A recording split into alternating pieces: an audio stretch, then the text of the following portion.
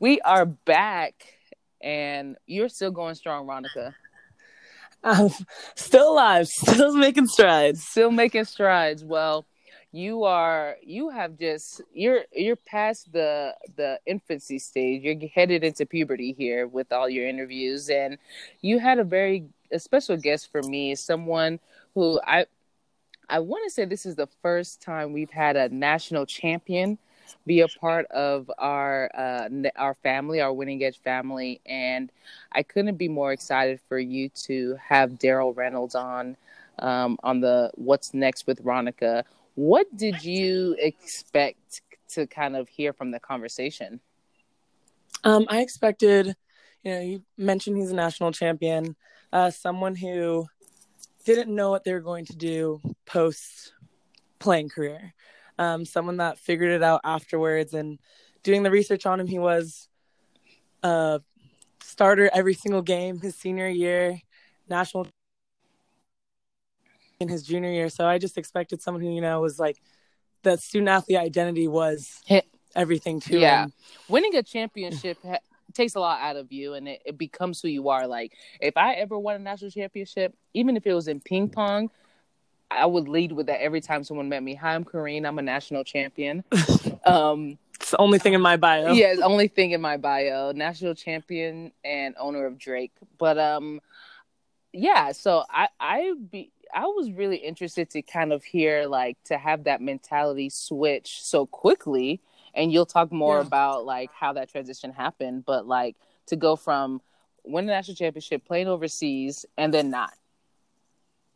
Yeah, in a matter of just this simple injury, not a simple injury. It was a big injury that ended his career, but it happens in a matter of seconds, and you realize your life is changing as you know it. Yeah. Was there anything surprising from the conversation?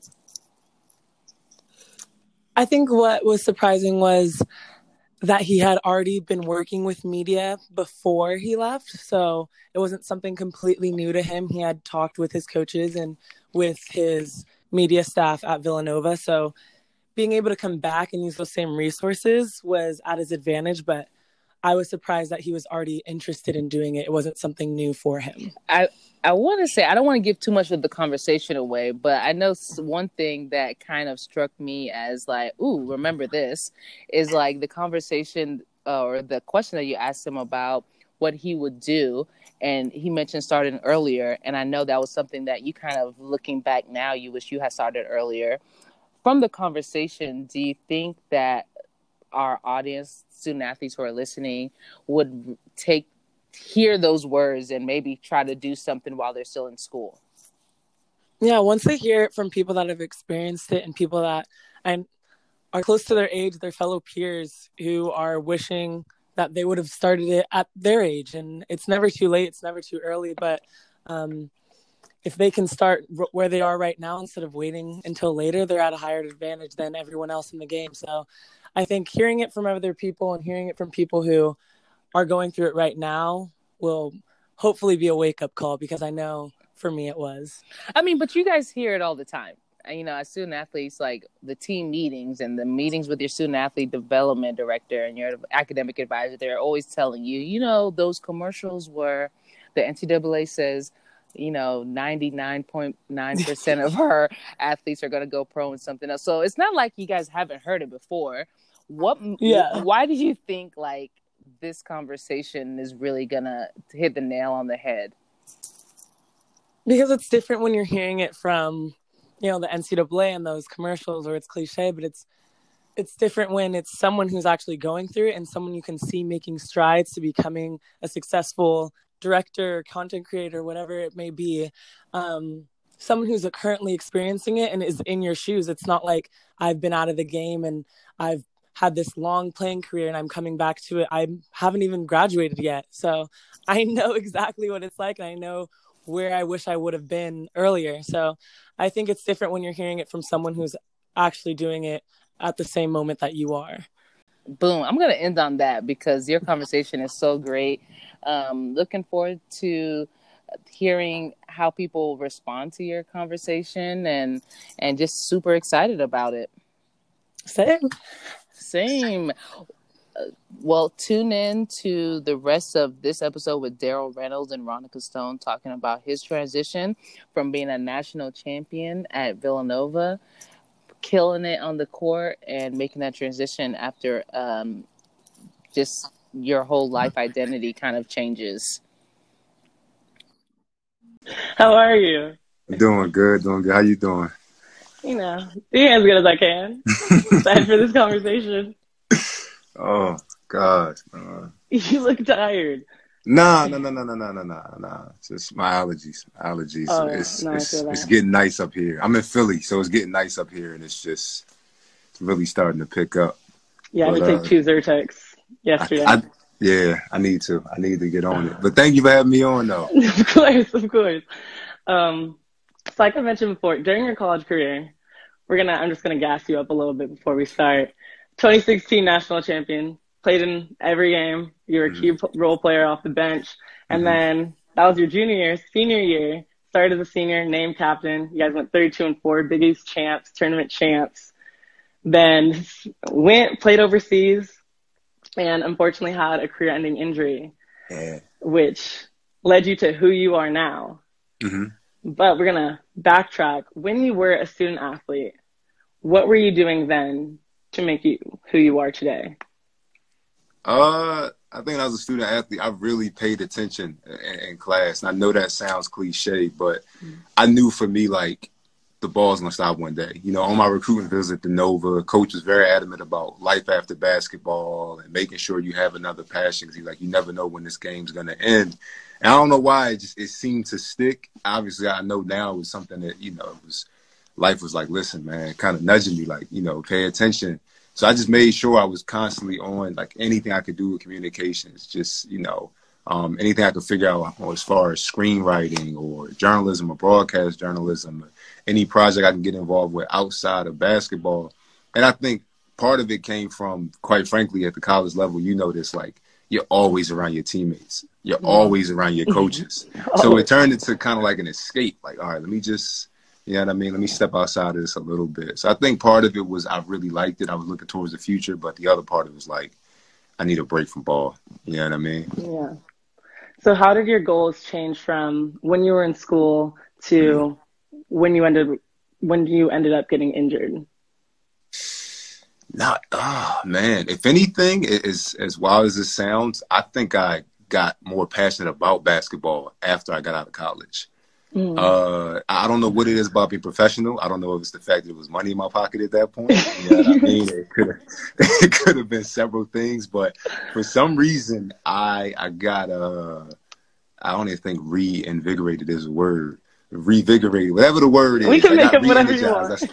I was about to say, I don't want to make up a word, but I got re-energized with basketball after college, you know, and I think it was several things. Like I said, money being a part of it. The other part of it was just the professional lifestyle was different.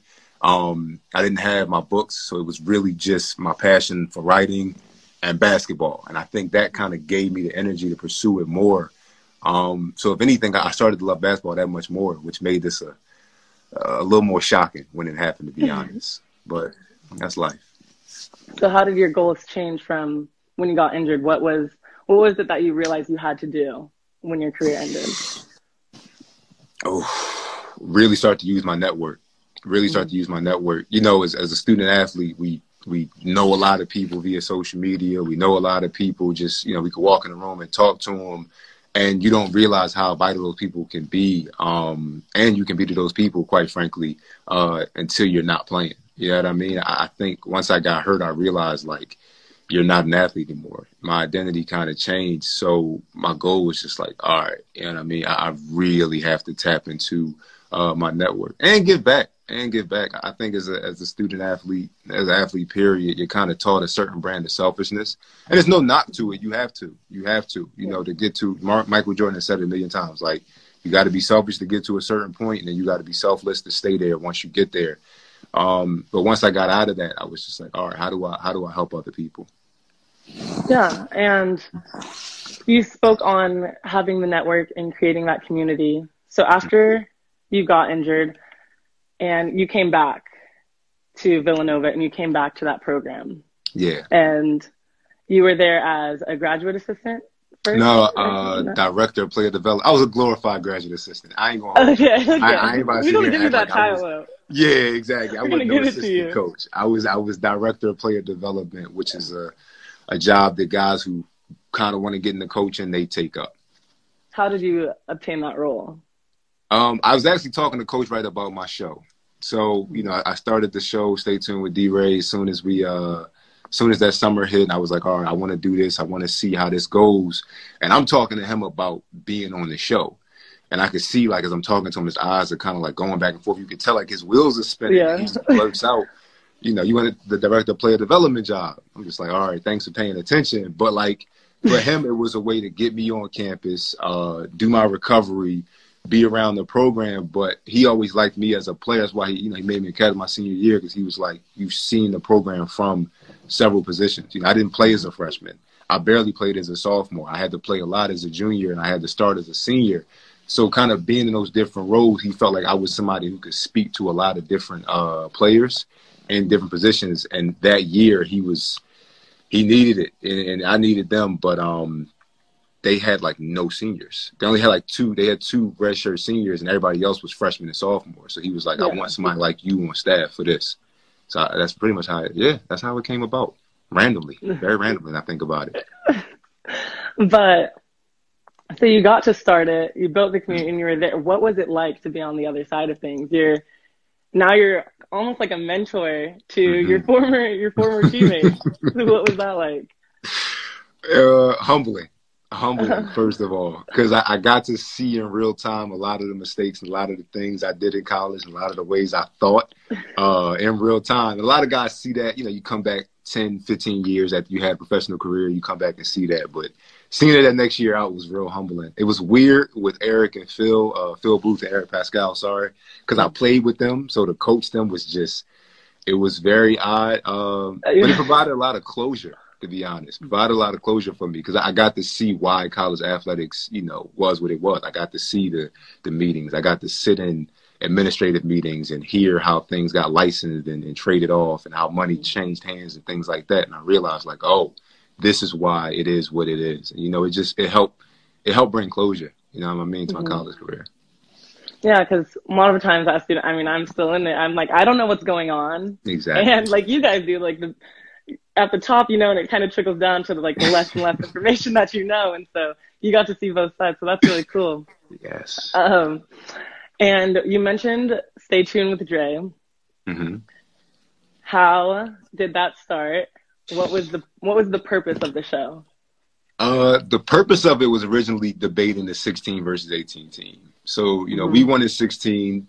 They make it back at 18 and win and immediately turn us into those older brothers that, like, nobody's really paying attention to. Yeah. So it was just, you had to, sorry, somebody's called me. I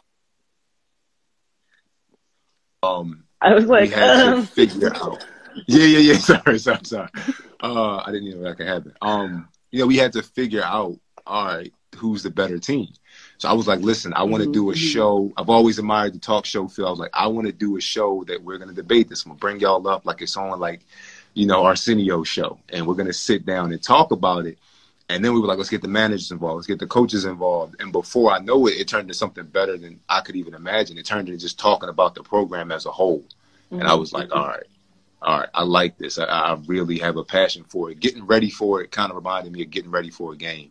You know what I mean? Like putting research in and figuring out questions to ask guys. It felt like I was watching film again. I was like, anything that kind of feeds that while I'm not playing, I was like, just keep going at it. You know what I mean? Keep going at it. I saw that you guys went to overtime yesterday. You guys had like an esports game. You guys ended up winning. Congratulations. Yes. I bet that felt good. Yes. I had to mention it. But for those who want to do what you're doing, and I guess what would be your takeaways so people can do exactly what you're doing, so student athletes right now can build that network and also potentially make a show like you did? I mean, I got to be honest. I'm take a page out of your book. Start earlier. You know what I mean? Start earlier. You already started a lot of things. If you're in school and you still have those connections, start earlier. Yeah, I admire people like you. I wish I would have done a bit more. As much as I studied and admired and kind of, you know, behind the scenes looked at things and talked to different people, like I wish I would have actually got in front of the camera earlier. I wish I would have actually tried to just branch out a little bit quicker. Because quite frankly, when you're an athlete, they're going to answer you a little bit faster. You know what I mean? You make a phone call, it's going to get, exactly. It's going to get picked up a little quicker. You send that email, you might get it back sooner. And not saying that I didn't, have that. Thank God I was freshly removed from college. So a lot of people, you still have that name recognition, but definitely start earlier. The earlier you start figuring out what you want to do and figuring out who you have to connect with to make that happen, the easier it becomes. It's crazy because you said that you admire me for starting. I wish I would have started even earlier. I'm like, wait. Oh yeah, that's how it goes. I'm like, no, I really I wish I would have done this in high school. Exactly. But you talk about like branching out. I saw your 2019 game changer. Shout out the We Leadership. Shout out Kareem. What were your biggest takeaways from the 2019 game changer retreat? Biggest takeaways? I just want two. I want two. Two? Yeah. That shyness thing, it doesn't work in this industry. You know what I mean? The whole I'm gonna play the back seat and just let everything come to me.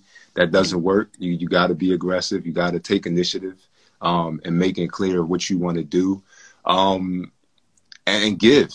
I love that we showed up that year. We were the second cohort, and we saw a lot of people who were there from the first time around. You know what I mean? And I can't help but believe like a lot of them are getting jobs. A lot of them are finding different things in their career and having all these opportunities because they were back the second time around, making sure our experiences was as nice, if not better than theirs. So give, you know what I mean? I think, like I said, as student athletes, as athletes in general, we get taught a certain brand of selfishness. And it's not, I don't say that as a knock, but it is something that you kind of got to unlearn. And I think the more you give, the more you get back. You know what I mean? So give. Yeah. And I saw that within your Stay Tuned network, you have a fellow game changer in Avery Mars that comes on your show. So what did the treat do in terms of your relationship building and being able to expand your brand? First of all, that's her show. That's her show. That's why her name is first on it. It's under the network. It's under the network, but that is her show. But it did wonders. You know what I mean? I'm working on something right now, a project centered around Kobe Bryant, and I put out a video for it earlier this year. Actually about to enter in a few film festivals called Dear Kobe. I went to Lower Merion, so it was just certain things for me. Yeah, I was like, let me get this off my chest. And she watched it, and when I was up in New York, right before all this had started for the Big East tournament, I actually went over to ESPN and talked to her. You know what I mean? Like, that's major. The fact that I can talk to her still and be able to get her feedback and be humbled on several things that I needed to get together on the video, but also like grow and learn. She coached me up. She coached me up real nice on that project. So just to have that ability to do that, Corinne, like you said, I've talked to her several times this year about things that she's been working on. This is one of them. So to be a part of this is huge. And just that network was it was amazing. You know what I mean? It was amazing. Yeah. I'm jealous. I didn't get to go. I was supposed to go, but we went to Europe instead, my volleyball team, which is not a bad thing at all. I love being I was about to say. I'm not complaining. So we're going to open it up to questions. If you guys have any more, you can keep asking. This is a great question from my little brother who's watching right now. What is the best way to form connections and build your network with others? Great question, RJ. I know you're in the house somewhere. Shout out RJ. But make sure your social media, from Instagram to LinkedIn to Twitter to Facebook, which a lot of people don't understand how powerful Facebook still really is. Make sure all that aligns with who you are. Those are the new business cards. You wouldn't hand somebody a business card if you were a plumber. You wouldn't hand somebody a business card saying you are a professional skydiver. You know what I mean? I know that's a hell of an analogy, but what I'm just saying is like make sure a stretch. Exactly, a stretch and a half. But make sure that it's in correlation of what you want to do and who you are. Great. Here we go. Let's see. Kareem chiming in. What campus resources did you take advantage of and still do to help your career? Quite frankly, the Career Center linked me with several interns that helped a lot. I think that Career Center is something that we don't even realize how big it is. Like I said, as student athletes, you're kind of, it's not a bubble. I hate to use these words as a negative, you know what I mean? But it's a bubble. It's a bubble in a sense. But that career center is powerful because it's something that, future, students at your school look into, current students, and then alumni. They all kind of answer to that career center. So the career center not only linked me with several people who were alumni who liked what I was doing, but, students who were on campus who were willing to help out. And I could not have done that show without them. And shout out, I know he's not watching this, but a professor of mine named Hezekiah Lewis, who really quarterbacked that show. So shout out him too. Sorry. Kareem, she wants you to mention, what project did you have while you were in school? I was part of a documentary group, and they traveled to South Africa, shot a documentary around this woman who, she contracted HIV and AIDS and turned her story into like a very powerful, and just used it as a vehicle to help a lot of women in Cape Town. So that was something I was very happy to be on the back end. I couldn't travel to South Africa with them, but post-production, I helped out a lot. But personally, I did a silent film. I've always had a thing for like that Italian music. I'm from South Philly, so I think I was kind of around them, and I would be like, I like this. This is nice. You know what I mean? That's Bay Area. My fault. But I did this silent film with two of my teammates and a young lady from the women's team, and it like blew up. I think that was pretty much my first film. So it's called Phyllis Pain, PHILLIS Pain on YouTube, and it's hilarious. It's just the pursuit of a young fella going after a girl. He doesn't end up getting there in the end, but you got to watch it. It's hilarious. I'll make sure to tune in after. So how can viewers and people that are going to watch this later stay tuned with you and what you are doing? Thank you. First of all, follow the Stay Tuned Network, mostly on LinkedIn, Twitter, and Instagram. Follow me if you will, you know what I mean? But the bulk of the stuff lives on there. So Stay Tuned Network, like I said, the name's the same across all platforms. And Facebook. Sorry, I keep forgetting Facebook. Facebook. It's the name's the same on all those. And what is next with what you're doing? What projects or shows that do you have coming up? I want to turn this Kobe project into a bigger one. Yeah, I mean, that was a interview that I really wanted. It was as a guy at Nova now, and he would be like, man, if you get that Kobe interview, and I would always say, it's a matter of when. You know what I mean? Stop saying if. I was like, I'm going to get it.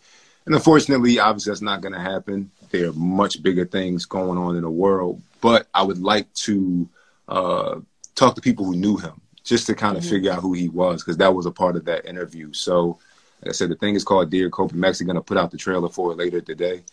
But, yeah, I want to turn that into a bigger project. So that's been my main focus, just figuring out what I have to do for that. I'm actually going to enter it in the Atlanta Film Festival later this year. You know what I mean? So congratulations already. Thank you. Hope to make it out the first round. But listen, just to get accepted to that would be dope. So like I said, for me, that's the main thing right now. I'll try to connect you with Sabrina because he was a really big mentor for her. And so talking to her, I think would be super beneficial. Look at us connecting. I would appreciate that. Of course. But thank you for your time. And I hope you enjoy your Cinco de Mayo. And yeah, you can't forget it. No, I'm trying to get out and get some tacos, man. Everything's shut down, but I appreciate that. Of course. Thank you for being a guest.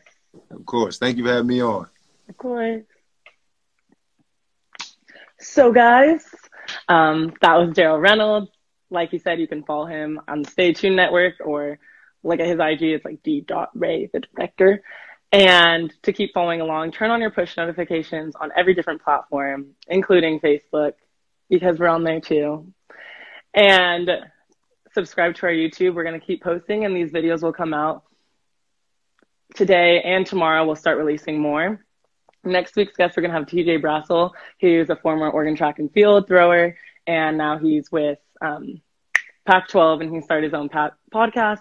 And Brandon Wakin, and we're going to get them on. We're going to talk to them about who they are, what they do, where they come from. And also, I mentioned it before, Mobot.